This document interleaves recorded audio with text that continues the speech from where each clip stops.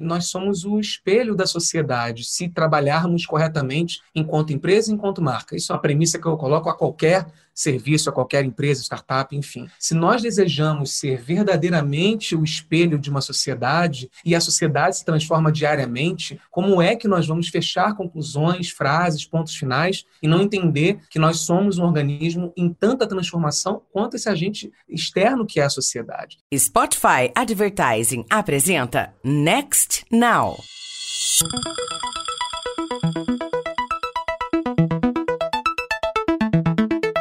Olá, bem-vindos ao Next Now, o podcast de comunicação e inovação do Meio Mensagem. Eu sou Luiz Gustavo Pacete. Neste episódio, converso com Peter de Albuquerque, diretor de criação e branding da Menu, startup da Zitec, braço de inovação da Ambev. Bem-vindos a mais uma temporada do Next Now, que o ano de 2021, apesar dos desafios, seja repleto de aprendizados. Bom, Peter, muito obrigado pela presença no Next Now. Já chego perguntando, me conta, o que você faz na Menu, o que é a Menu, e com essa resposta você já vai chegar na Zitec e na Ambev. Mas enfim, eu acho que é uma pergunta cheia de nuances aí, né? Maravilha, Luiz. É um prazer estar aqui com vocês. Eu sou o Peter de Albuquerque, trabalho como diretor de criação e de branding na Menu, que é uma food tech que é parte da Zetec, o hub de inovação da Ambev. Falo em nome dessa empresa chamada Menu, mas falo também em meu nome, né? Eu acredito que a gente está aí num momento onde as lideranças e porta-vozes precisam se ressignificar e criar suas próprias identidades enquanto oradores e pensadores. E eu gosto muito desse espaço de liberdade que essa marca me dá, que essa empresa me dá, para fazer essa mesclagem entre quais são as minhas visões de mercado em associação a quais são as visões estratégicas de mercado da empresa também. Então eu falo enquanto Peter, e Peter é um diretor de criação e de branding formado como designer. Eu não acredito nessa visão tão disciplinar das carreiras, no sentido de que eu hoje trabalho com marketing, comunicação, estratégia, marketing de influência, trabalho com digital. Eu acredito realmente que a gente tem propósitos e a gente vai criando ferramentas para operar com esses propósitos, tendo as habilidades, né, que algumas experiências e estudos nos propiciam. Então eu sou formado como designer, mas atuo hoje, eu diria que numa responsabilidade ainda mais ampla do que apenas a comunicação visual, e eu penso as estratégias, a comunicação da Menu. A Menu ela é uma food tech focada em fazer a intermediação entre os produtores de insumos alimentícios e os comerciantes, donos de bares, pizzarias, mini-mercados e restaurantes. Ô Peter, logo no começo ali você fez uma distinção muito clara ali. Na verdade, não uma distinção, né? Mas o Peter enquanto pessoa, o Peter enquanto profissional, eu achei isso super interessante. Por que você fez questão de ressaltar isso? Eu acredito que a gente tem uma ideia de que porta-vozes de marca eles se tornam uma simbiose integral do que são essas marcas. Mas isso não comunica a verdade que qualquer pessoa hoje quer absorver de um orador, de uma entrevista, de um conteúdo. Acho que a sociedade ela hoje está com as antenas mais afiadas em tentar realmente absorver o que soa ilegítimo. Então acho que é muito mais legítimo quando eu digo que eu também sou uma pessoa que representa uma empresa e que eu acredito de fato em todos os valores dessa empresa e falo em nome deles também. Mas falo, acima de tudo, em nome das minhas visões de mercado e das minhas visões de sociedade. Então, isso se colocou muito forte na minha trajetória também, Luiz, porque eu venho também de um recorte, ao meu ver, que é um recorte de novos líderes, de novas lideranças, de novas pessoas que estão despontando no mercado e que vêm de outros lugares, né? Eu sou uma liderança LGBTQIA+, negra, eu acredito profundamente na inclusão e diversidade num lugar muito além do setor de RH e de gente, né? Eu acredito que é uma missão que a empresa precisa compartilhar com esse time, sendo, obviamente, o responsável principal centrada, mas com essa visão que eu tenho de que somos pessoas, eu confio muito que a gente pode, aí, em médio e longo prazo, gerar uma humanização mais profunda de todas as estruturas do mercado. Super importante esse ponto, porque eu acho que a gente está falando aqui em todos os aspectos de humanização, da conexão cada vez maior entre pessoas, menos CNPJ, mais CPF, eu achei super legal. O termo humanização aqui já remete muito à nossa conversa. Peter, deixa eu fazer uma conexão até para a gente continuar no contexto. A relação entre Menu, Zitec e Ambev, por exemplo, o quanto que a Menu, nessa ideia de marca, de construção de marca, do marketing, ela bebe da Ambev ou não, né? Ou existe uma distância? Conta um pouquinho dessa dinâmica. A gente tem essas camadas, né? Bom, primeiro eu acho importante trazer um pouco do histórico da Menu. A Menu ela já existe há 4 anos Ao longo desses 4 anos, né, com os cofundadores, o Leonardo Almeida e o Gustavo, eles tiveram diversas tentativas, né, de ampliar os braços da empresa e aí conseguiram ter a legitimação do fundo de investimento global da Ambev, que é a ABI. A ABI, ela está ali no lugar de investidora da Ambev e de investidora também da Zetec, que é esse núcleo de inovação. A Zetec também é um organismo global. A Zetec tem a sua unidade no Brasil, mas também tem unidades internacionais. A Zetec, ela vem num lugar de ser um guarda-chuva que acolhe esses sistemas e startups que estão numa ênfase prioritária em facilitar as tecnologias e o dia a dia do comerciante e do empreendedor do food service brasileiro e mundial. Então, nessa triagem, a Zetec tem sempre aí uma família de empresas que estão somadas, trazendo um olhar 360 sobre todos os pontos possíveis, potenciais de aprimoramento que a gente tem nesse mercado. Hoje, a Zetec, ela engloba a Menu, ela engloba a Donos, ela engloba a Lemon e ela engloba também a Guerin. E dentro desse ecossistema, a Zetec ela é uma meta-empresa, né? Porque, na verdade, o que torna a Zetec é a junção dessas filhas, dessas empresas que ela está ali gerenciando de algum modo. Agora, quando eu falo de gerenciamento, é importante também delinear que é um ambiente muito livre para as identidades de cada empresa e de cada plano de negócios. Mesmo todos nós sabendo dentro desse ecossistema que sim, fazemos parte do hub de inovação da Ambev, logo estamos sim ligados à Ambev, existe um lugar de preservar a liberdade da startup de construir a sua própria identidade de negócios. Então, te diria com absoluta franqueza, Luiz, que a gente tem um espaço de muita liberdade criativa e de experimentação para testar nossos modelos de negócio, tendo, claro, a Ambev como uma grande referência, isso muito além do fato da Ambev ser investidora e também do fato da Ambev ser uma grande referência do mercado, né? Uma empresa que não tem medo de se reinventar, de realmente absorver o presente, dialogar com esse presente, acaba sendo inevitavelmente uma referência, mas muito mais pela inspiração que gera do que por um lugar mandatório ou restritivo. A gente não vive lugares restritivos nesse sentido. No dia a dia, o colaborador da Menu, ele não sente o impacto de que ele tem que seguir um determinado molde por estar dentro desse hub da Ambev. Pelo contrário, a gente está aqui para descobrir o novo e para somar e ter a Ambev como uma grande parceira que nos auxilia a descobrir mais a partir da própria experiência que eles têm de mercado e que a gente está aqui descobrindo, fazendo. É legal essa relação, né? Assim, é óbvio que você acaba tendo a relação que você teria com outros fundos, com outras empresas que incubam, que aceleram, mas sem ter essa pressão, né? De estar dentro de um organismo colossal como é a Ambev. Foi bem legal essa distinção, porque no fim das contas uma startup precisa,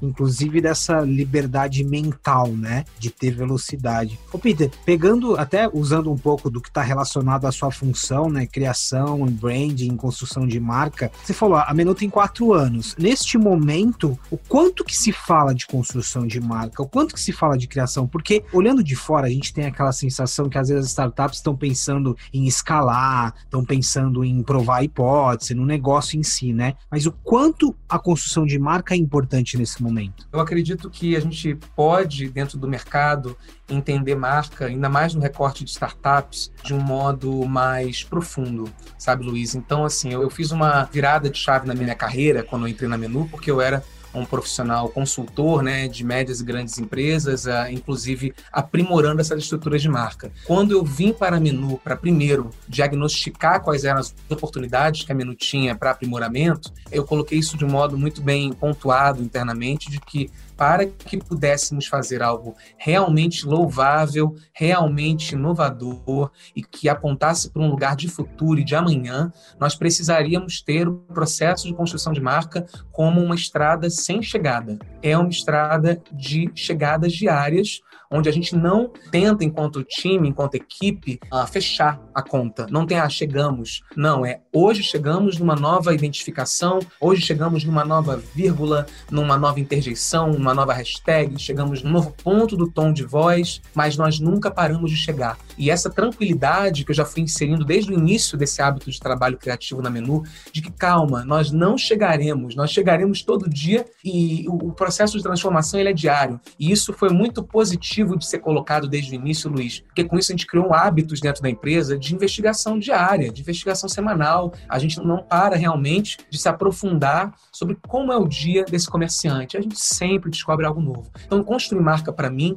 é um lugar realmente orgânico, é um lugar híbrido, é um lugar transdisciplinar, que demanda múltiplas competências e uma investigação constante. E desde que eu entrei na Menu, a gente foi passo a passo. Eu também gosto muito disso. A startup tem sim, claro, toda startup tem esse lugar do desejo de se escalar, mas eu fico muito feliz que a empresa me deu esse sinal verde de construir na ordem que eu considero a ordem mais adequada para o sucesso e longevidade de uma marca, que é identificar a cultura, identificar valores, checar isso algumas vezes antes de colocar isso para o front, posteriormente fazer pesquisa de mercado, após essa pesquisa testar o tom de voz, e aí sim vai para o front. Rebranding, redesign, aí sim uma cadência e uma agenda de comunicação. Então essa ordem, Luiz, eu acredito que ela torna a Menu a top startup de 2020, não à toa, porque a gente realmente fez um processo, mesmo no corre de uma startup, um processo cuidadoso e meticuloso para chegar ao que fosse realmente mais novo e do amanhã.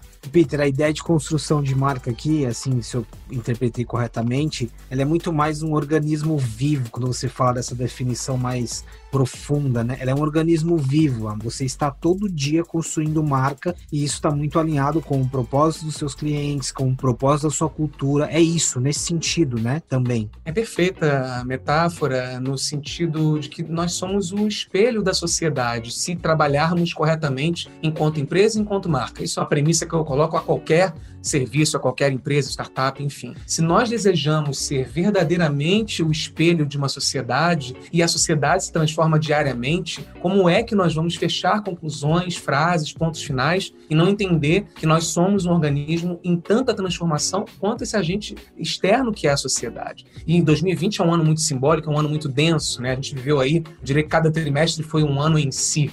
E a partir disso, nós não podemos e nem quisemos parar de investigar quais são os novos hábitos a partir de cada novo paradigma que foi ressignificado ao longo desse ano. E eu sinto, Luiz, que agora isso foi um acelerador de futuro, né? Como muitos previsionistas de mercado trazem. Essa aceleração de futuro, eu acho que ela não tem recuo. Eu acredito que para, por exemplo, 2021, 2022, para o amanhã de construção de marcas, é trabalho constante, é vigilância constante, empatia constante e humanização sem fim, sem ter aquela ideia presunçosa, que eu chamaria de presunçosa, de que chegamos. A gente tem que ser humilde com a sociedade. A sociedade sempre se entende mais do que a empresa a entende. Então, é caminho. Constantemente, eu acho que você é muito procurado. O fato de estar em uma startup, né, as grandes empresas, até a própria mídia, a gente tem toda essa curiosidade. A gente acaba muitas vezes transformando a startup num lugar ideal de inovação onde não há desafios, né? Eu queria aproveitar, até para a gente não ficar no lugar comum, né, que você destacasse para mim, assim, dentro de uma startup, o que você acha que são pontos muito fortes, mas pontos de atenção, sabe? Pontos que a gente não pode entrar no comodismo porque a gente está numa startup, que você acha que é importante destacar. Então, os pontos fortes e os pontos de atenção.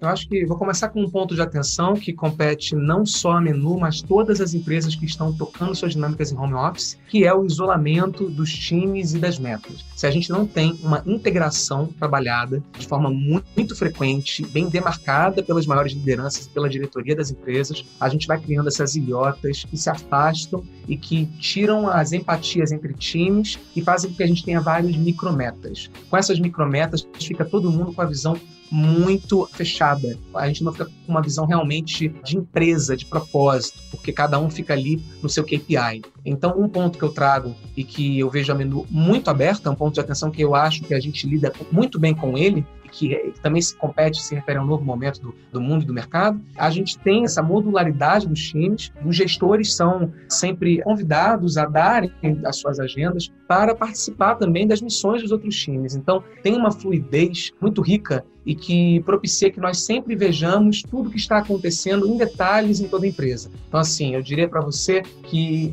toda semana, no mínimo, de 1/4 a 1/3 da minha agenda é navegando entre outros times. Aqui eu estou na direção de uma agência in-house, né, que é a Menu Lab, e nós temos todo um modelo para receber os briefings e demandas, mas eu não me dou por satisfeito com isso. Eu navego a empresa inteira, cedendo minha agenda para entender mais de perto o que acontece com cada time. E com isso, eu consigo, enquanto, por exemplo, um identificador de soluções inovadoras, aprimorar ideias, identificar demandas que às vezes o time não identificou e construir conjuntamente. É um ponto de atenção ou de potência, depende como cada empresa está conduzindo. A Menu tem clientes como a própria Ambev, o Grupo Pão de Açúcar, a Unilever, Kraft Heinz. Mudou muito, assim, porque olhando de fora a gente acha que não são somente transações, cliente-fornecedor, né? São relações. De fato isso está acontecendo. Hoje as condições elas estão mais de igual para igual quando você se relaciona com uma empresa parceira. É possível já haver uma troca, ir além da relação transacional? Eu acredito muito nisso, participo de muitas dessas trocas e consigo dizer também com muita serenidade que a gente tem um lugar que, sem querer cair num lugar comum, Luiz, é muito além de um B2B ou de um B2C, a gente tem realmente um H2H, a gente realmente tem trocas entre pessoas e pessoas que são feitas sempre com o propósito de inovar. Então, cada um dos nossos grandes sellers que estão aí chegando dentro do nosso ecossistema e que estão virando parte do nosso cardápio de vantagens, cada um desses sellers tem sim uma escuta atenta ao que nós temos para propor e a gente consegue construir a partir disso possibilidades novas para o mercado.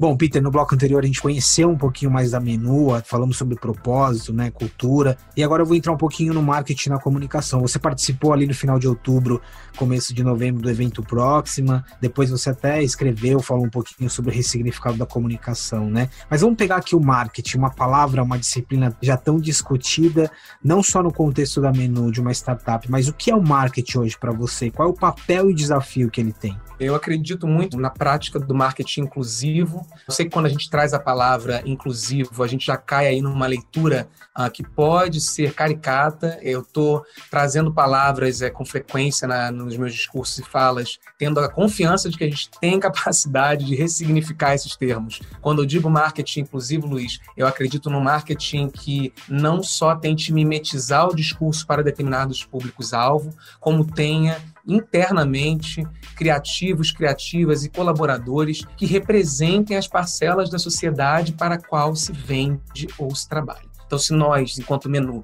somos prestadores de um serviço B2B que hoje atende a comércios, e desses comércios, por exemplo, a gente tem aqui um recorte hoje em São Paulo, uma fatia muito significativa de aproximadamente 60% do nosso público-alvo, sendo de classes C e D, e empreendedores que não estão nas zonas centrais da cidade, ou seja, estão mais distantes desse entorno central e moram em comunidades menores, em periferias, etc. Como é que eu posso, enquanto diretor dessa comunicação, tentar trazer as palavras que empatizem com esse público se eu não tenho ninguém internamente que representa esse público? É aí, para mim, que reside a maior fissura do marketing que eu realmente acredito que precisa ser urgentemente transformada, que é o famoso lugar de fala. O lugar de fala, ele compete, né, a gente criar esses organismos que sejam um espelho da própria sociedade. Então, dentro da nossa agência in-house, a gente tem uma equipe que tem diferentes recortes de gênero, de regionalidades e de perspectivas também raciais, e a gente, a partir disso, tenta encontrar o discurso que seja o mais verdadeiro possível para falar com o nosso público-alvo. Então, quando a gente entendeu, Luiz, que a gente tinha aí 60% aproximadamente de uma fatia CD, a gente entrou numa investigação mais profunda para realmente compreender mais minúcias desse público-alvo. A gente, inclusive, fez uma campanha chamada Confia e Vai de Menu. Essa campanha teve uma ênfase no digital e ela foi co-dirigida por mim, com a minha agência, a Menu Lab, e a MOOC, que é, né, uma agência criativa formada por criativos que têm aí histórias completamente fora do que se é normativo hoje no mercado. Com isso, a gente chegou em realmente uma narrativa muito mais genuína e propícia para essa nova fase da publicidade brasileira, que é a verdade, né? Que é comunicar a verdade. Além disso, a gente também, né, claro, dentro do marketing, a gente tem estratégias de tração, a gente trabalha muito com growth dentro do digital, a gente tem um time focado em growth. Eu diria que, no geral, a humanização ela continua perpetuando aqui em todas as minhas falas, Luiz, porque eu acredito que a humanização ela pode entrar como ingrediente em todas as entregas, né? Achei legal você mencionar o growth, né, que a gente vem falando muito da fusão das disciplinas, mas principalmente o que você falou da humanização, porque eu ia adicionar uma pergunta que tinha relação com tecnologia, plataformas, né, velocidade. Como que a gente equilibra o olhar da humanização, o olhar da inclusão, olhando para a tecnologia? Porque às vezes a gente acaba desassociando uma coisa da outra, né? A tecnologia é muito sobre velocidade, você pode ficar refém, né? Como equilibrar essa conversa quando a gente traz o adicional das tecnologias, das ferramentas e das plataformas? Na Menu, nós não teríamos como trabalhar num lugar de tecnologia distanciado da humanização, tendo em vista que o nosso público-alvo tem ainda receio da tecnologia. Eu não consigo conquistar o público-alvo direto da Menu sem humanizar primeiramente qual é a ideia de tecnologia para ele. Por quê? Hoje o comerciante brasileiro ainda tem alguns hábitos, eu costumo brincar dizendo que são alguns pontos de hábitos, são muito presos em comportamentos de anos 80 e 90 ali. O comerciante ele vai ter os seus fornecedores que são um a um, então ele compra o queijo com um fornecedor, o tomate com outro fornecedor, o leite com outro fornecedor, e ele fica num lugar muito sufocante, né, de agenda. Pois imagine, se ele tem também um espaço de estocagem pequeno, ele não tem nem a condição de fazer isso uma vez ao mês. Ele vai ter que fazer isso provavelmente semanalmente. Primeiro, porque não vai ter capital para adiantar, e segundo, que não vai ter espaço para estocagem. Então, quando a gente vê isso, e ele ainda está preso nesse hábito de puxar o telefone e comprar um a um, imagine. Quando eu digo para ele que tem uma tecnologia que intermedia e que ele, num lugar só, vai ser capaz de comprar todos esses insumos com preços competitivos, sem pagar o frete e tendo, inclusive, condições de pagamento onde ele possa pagar em boleto e aí ter dias para poder fazer o pagamento do boleto, isso transforma a vida dele, na promessa. Mas e quando eu lembro a ele que ainda envolve uma tela no meio dessa história? Ele vai ter resistência à tela, porque o nosso público-alvo, em uma boa fatia, ele não tem ainda confiança no gadget, confiança na tela. Então, isso é um prato cheio para quem acredita em humanização como eu, porque mesmo além desse cenário, eu já teria essa crença de que humanizar é sempre o primeiro passo, mas no case da Menu, é inevitável. A gente precisa primeiro lembrar que o digital ele é amigável, lembrar que o digital ele é acolhedor e que ele é um espelho da sua vida, que ele está desenhado para você, que é o nosso público-alvo. E a partir disso, a gente consegue sim trazer aí um outro leque de palavras e semióticas sobre performance, agilidade, tecnologia, pela interface. Isso entra no segundo ponto, quando esse cliente ele já está fidelizado, porque ele já aprendeu a confiar na tela e na tecnologia. Você falou muito agora sobre user experience, né? Uma outra palavrinha que está na moda, um outro conceito que está na moda, tirar a fricção, melhorar a experiência. E aí eu vou adicionar aqui uma pergunta. Hoje a gente vem falando muito sobre o design thinking, né? Mas a gente tem teorias distintas sobre o design da sua formação e o design thinking, né? Então eu junto um pouco de tudo isso para perguntar como que a gente traz o design, independentemente da sua ramificação, para essa nossa conversa de humanização, de experiência, independentemente se o meu cliente for altamente tecnológico ou não. Os estágios do design thinking, eles nos recordam sempre que a gente precisa sempre da circularidade no processo, que é nunca terminar de voltar ao ponto zero para ir de novo ao ponto final, voltar ao ponto zero, e também a prototipagem. A gente tem que testar e a gente não pode chegar na prototipagem sem antes ter a escuta. Então, assim, o design thinking, ele realmente, ao meu ver, não é um saber que deveria se fechar no design. Para mim, o design thinking ele é uma ferramenta, uma metodologia com muitas possibilidades táticas de ação e que deveria estar incorporada em qualquer processo, e arrisco dizer que de qualquer empresa. Durante minha jornada enquanto consultor de processos em empresas, de processos criativos e estratégicos de empresas, eu atuei em aproximadamente 10 segmentos de mercado. Eu ia de direito à medicina, em todos esses segmentos eu conseguia aplicar o design thinking com sucesso, porque é sempre para alguém. E a gente cai em quase lugares aqui meio clichê, né? A gente sabe que inclusive a publicidade e a comunicação sempre diz que é para pessoas, mas é uma premissa muito real. Eu acho que a nossa reinvenção não é em tirar essas palavras, é em realmente revisitá-las. O que é trabalhar para pessoas se não for investigá-las todos os dias, né? E o Design Thinking, ele é realmente uma metodologia que eu recomendo a qualquer um aí que esteja escutando a gente e que seja gestor, que seja CEO, qualquer que seja o seu cargo, qualquer que seja a sua presença dentro da hierarquia de uma empresa, o Design Thinking ele pode entrar para otimizar o seu trabalho e torná-lo mais afinado com o mundo e abreviar etapas também.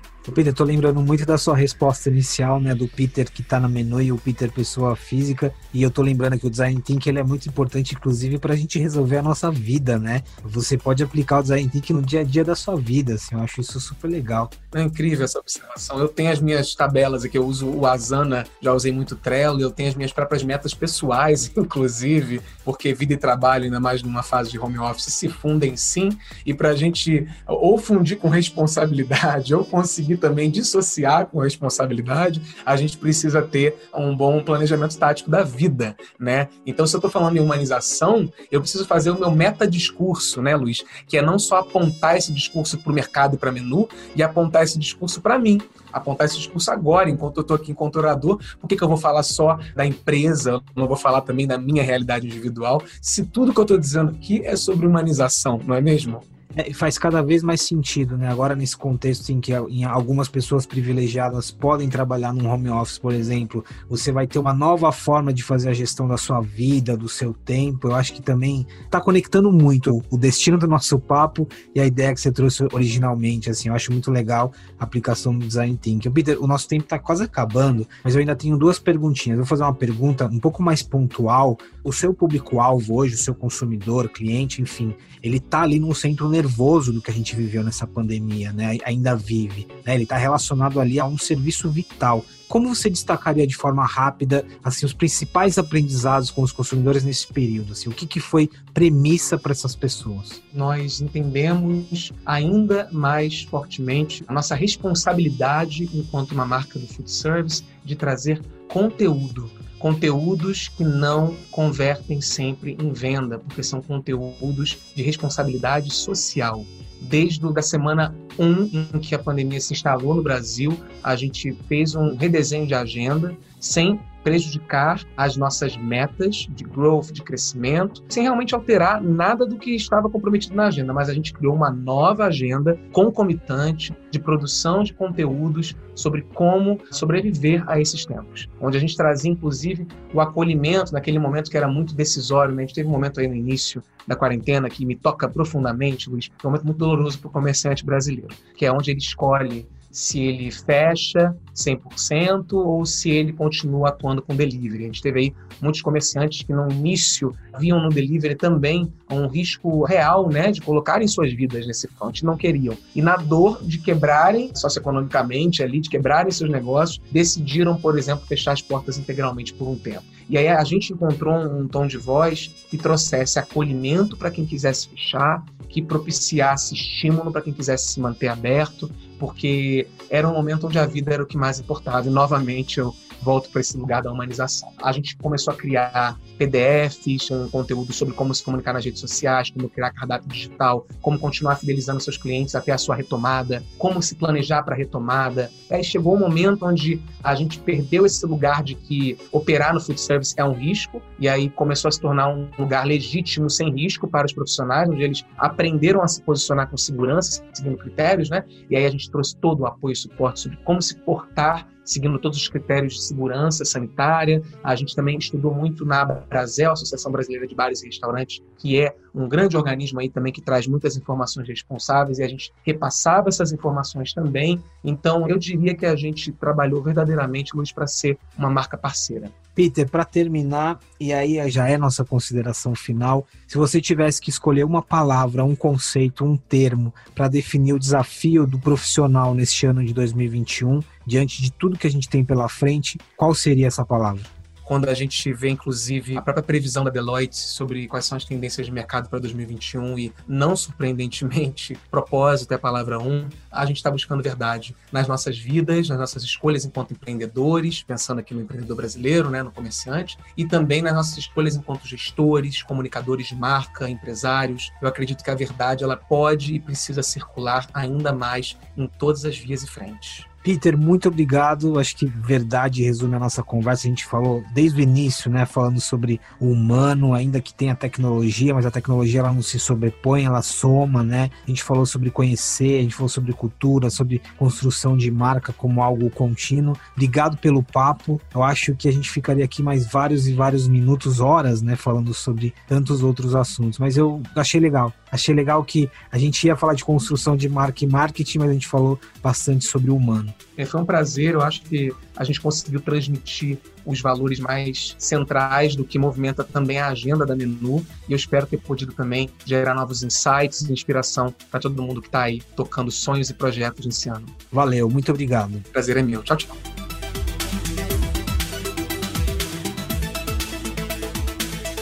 Bom, pessoal, falamos bastante de dados, tecnologia, mas sobretudo com o olhar humano, né? O Next Now 16, com Marcos Bauer, da P&G, também falou sobre insights, dados, o impacto da tecnologia no marketing, mas sobretudo como observar o humano, o comportamento das pessoas para aplicar esse conhecimento no serviço ou no produto que você oferece. Então, corre lá para acompanhar se você já não ouviu. E você pode ouvir esse e todos os outros episódios disponíveis nos principais agregadores de áudio. Até o próximo programa.